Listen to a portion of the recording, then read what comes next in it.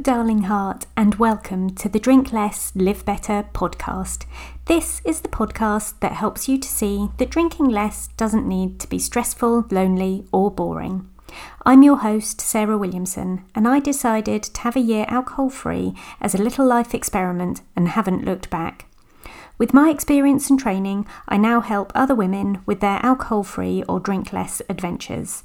I'm here to tell you that you can relax, connect, and have fun without alcohol in your life. Join me here each week to find out how. Today, I'd like to tell you a story about new beginnings. I love the turning of a season, a new month, a new notebook, a blank page, an opportunity to draw a line underneath something and crack on with the next exciting bit.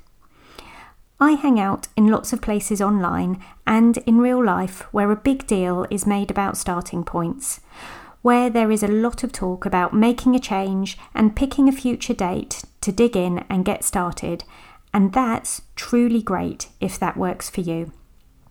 Ultimately, picking a future date for changes in my life is a bit of an anticlimax.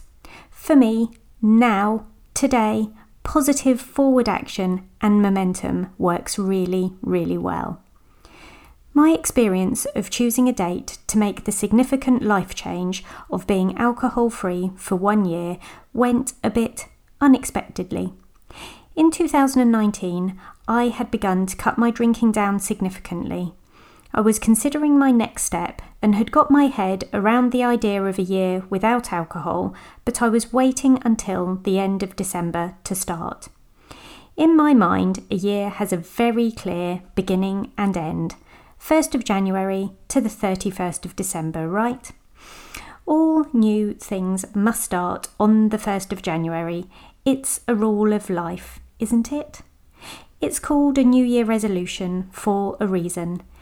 Now, depending on what source you want to believe, as many as 80% of New Year resolutions come to a sticky end in the month of January, so your success rate isn't looking good before you even begin. During 2019, I had the realisation that there was no point in waiting for the right moment to start my alcohol-free experiment. The only time I would be truly ready was now. If I hung on, there would be a wedding, a birthday, a Friday night, or coming right up was Christmas, New Year, and whatever other reason I could possibly come up with. I came to the conclusion that if I started today, then I could get all the slightly tricky Christmas events under my belt and then start January feeling a little bit smug. And as if all of the hard events had already been tackled alcohol-free. For me, new beginnings happen when they feel good. A change of season always feels optimistic in my mind, and a time to take that blank sheet and rewrite the story. I'm making some habit changes this season, and I'm already fully invested and know I'll be successful in what I've chosen. I've got something in mind that I feel excited about. Something that is good for my mind, body and soul, and I know will bring me joy. My alcohol-free life experiment continues and now allows me the opportunity to add other great things into my life that I didn't quite have the time or inclination for before. Although I was outwardly happy looking a couple of years ago, I was lacking a bit of joy.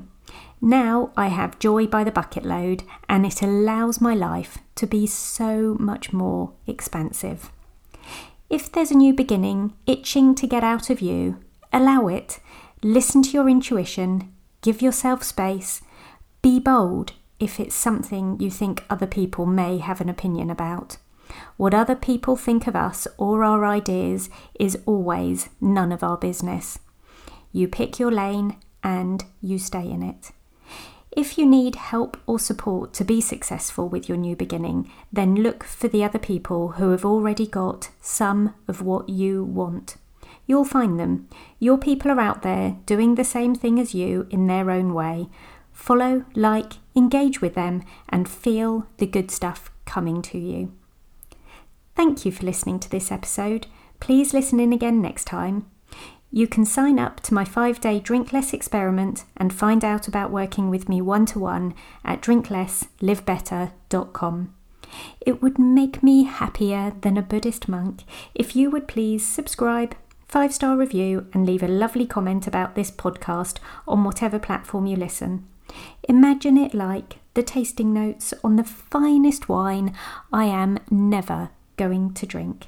Thank you. And P.S. I believe in you.